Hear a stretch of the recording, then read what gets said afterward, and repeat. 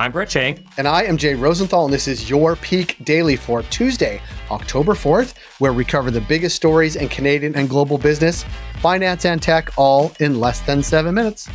So, Jay, I woke up to some really concerning news this morning. I woke up, I opened my Twitter feed, and actually I'm off Twitter right now, Jay, but I didn't open it up. I'm not sure why. And I saw the SEC posted that they fined Kim Kardashian about $1.26 million, and they barred her from crypto advertising for 3 years after promoting a token while failing to disclose that she was paid to do it. First of all, I'll say this.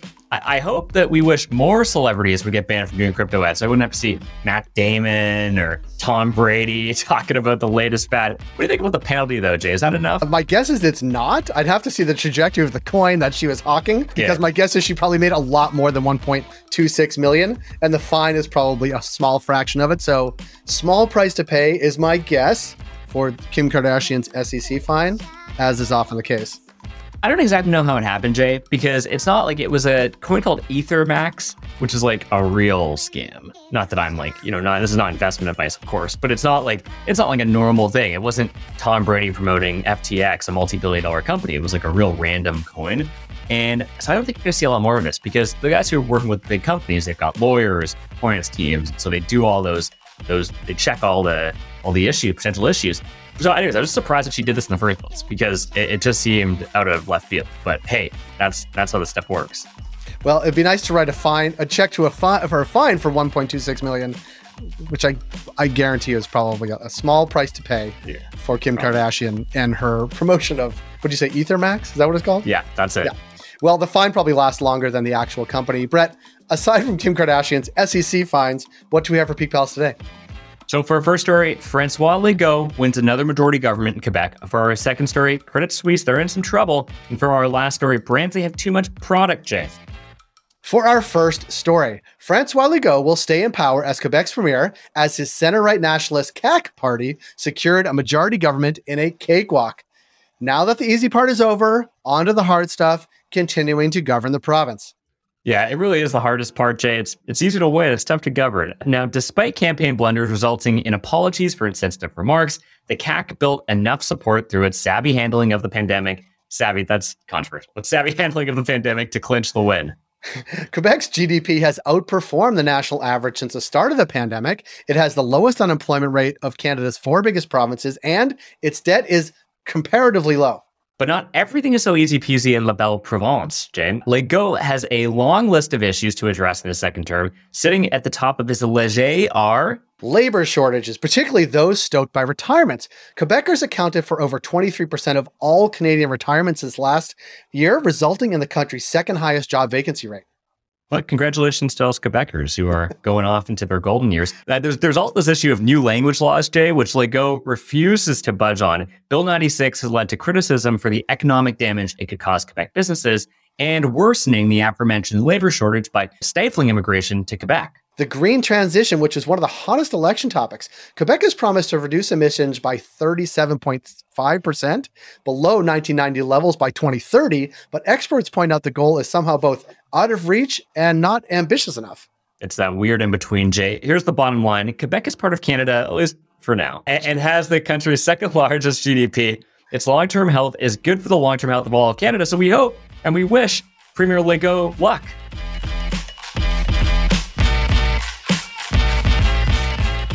For our second story, whether you're a regular person or a large Swiss bank, you know that things have gone really south when you're left with no other option but to change your name. That's always a bad sign, which may end up as the plan for Credit Suisse as the bank lurches from one crisis to another. Jay, that's pretty serious that Credit Suisse is in such trouble that they need to change their name. What are they actually facing? Credit Suisse saw a gauge of its credit risk rise to a record high, while its stock hit record lows, raising doubt about its financial stability. Now, the cost of 5-year credit default swap, CDS, for the bank has jumped over 5 times since January. And this is like insurance that protects investors against potential defaults by financial institutions. It's a pretty big deal. Yeah, CDS has played a key role in the 2007-2008 credit crisis, since banks could not pay out the insurance to investors protected against defaults across the housing market. Now, according to experts, these CDS levels alone are cause for alarm and are driven, at least for now, by broader investor caution, but that didn't stop people from stirring up some online drama. In a since-deleted tweet, ABC reporter David Taylor caused waves after writing that a credible source tells me a major international investment bank is on the brink. But prominent figures like Saba Capital Management's Boaz Weinstein were quick to point out that Morgan Stanley's CDS was twice as wide in 2011 and 2012. But these levels do show the bank's creditworthiness is being called into question in today's risk-averse market and imply a 23% chance of default on its bonds within 5 years. Now, unlike a situation that Deutsche Bank faced in 2016, Credit Suisse's one-year swaps are still much cheaper than 5-year ones, meaning investors think it's unlikely to default in the near term. And here's why it matters, Brett. Credit Suisse is one of the largest banks in the world, about the size of BMO in total assets, and one of the most important banking institutions in Europe, which means the pressure is on to regain investors' trust after a recent past of crisis and scandal. Now, the bank has struggled to shake a reputation of prioritizing financial results at any cost, along with its association with Bulgarian drug smugglers and Russian oligarchs. Great company. Yeah, it's really the company you want to keep. Next, the bank's plan is due at the end of the month, which may include selling its Latin American wealth management arm and changing the name of some investment banking units. I'm just trying to brainstorm what names they can change it to. Who knows? The Bank of Switzerland? How about Credit Suisse? Yeah, exactly. We're just Swiss. In the meantime, the bank's new CEO, Ulrich Korner, has been sending out weekly memos to calm employees and the markets, but they just seem to be sparking more doubts. Yes.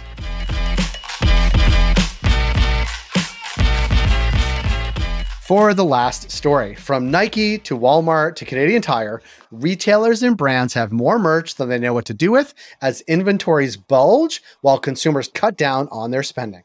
So dropping the news, Trans-Pacific shipping rates have fallen 75% from this time last year as retailers cancel orders en masse as they struggle to sell the products they already have.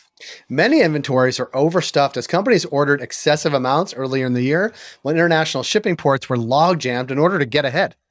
Now, Canadian retail sales fell by 2.5% in July, their first drop in 7 months. The volume of goods sold also fell by 2%, the largest drop outside of a recession or the pandemic since 1998. Aside from gas, consumer spending on furniture and clothing is where sales fell the most. Exactly stuff that retailers stocked up on because they sold so well earlier in the pandemic. Now, next, retailers will be forced to resort to strategies to offload the excess goods, including markdowns, telling them to off-price retailers or liquidators, or using the quote-unquote pack and hold method, putting stuff in storage and waiting till next year to put it on shelves.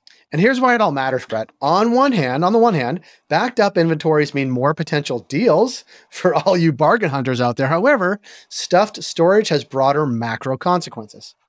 And really the bottom line here, Jay, is that loaded inventories, they won't cause a recession, but they could be yet another warning sign of one looming. Peak Pals, thanks for making us the most listened to business news podcast in Canada. If you've got a second, why not follow this podcast on your app of choice and leave us a glowing review. Please do. And if you want more Peak, make sure to subscribe to our daily newsletter at readthepeak.com. And as always, thanks to Dale Richardson and 306 Media Productions for putting together this episode.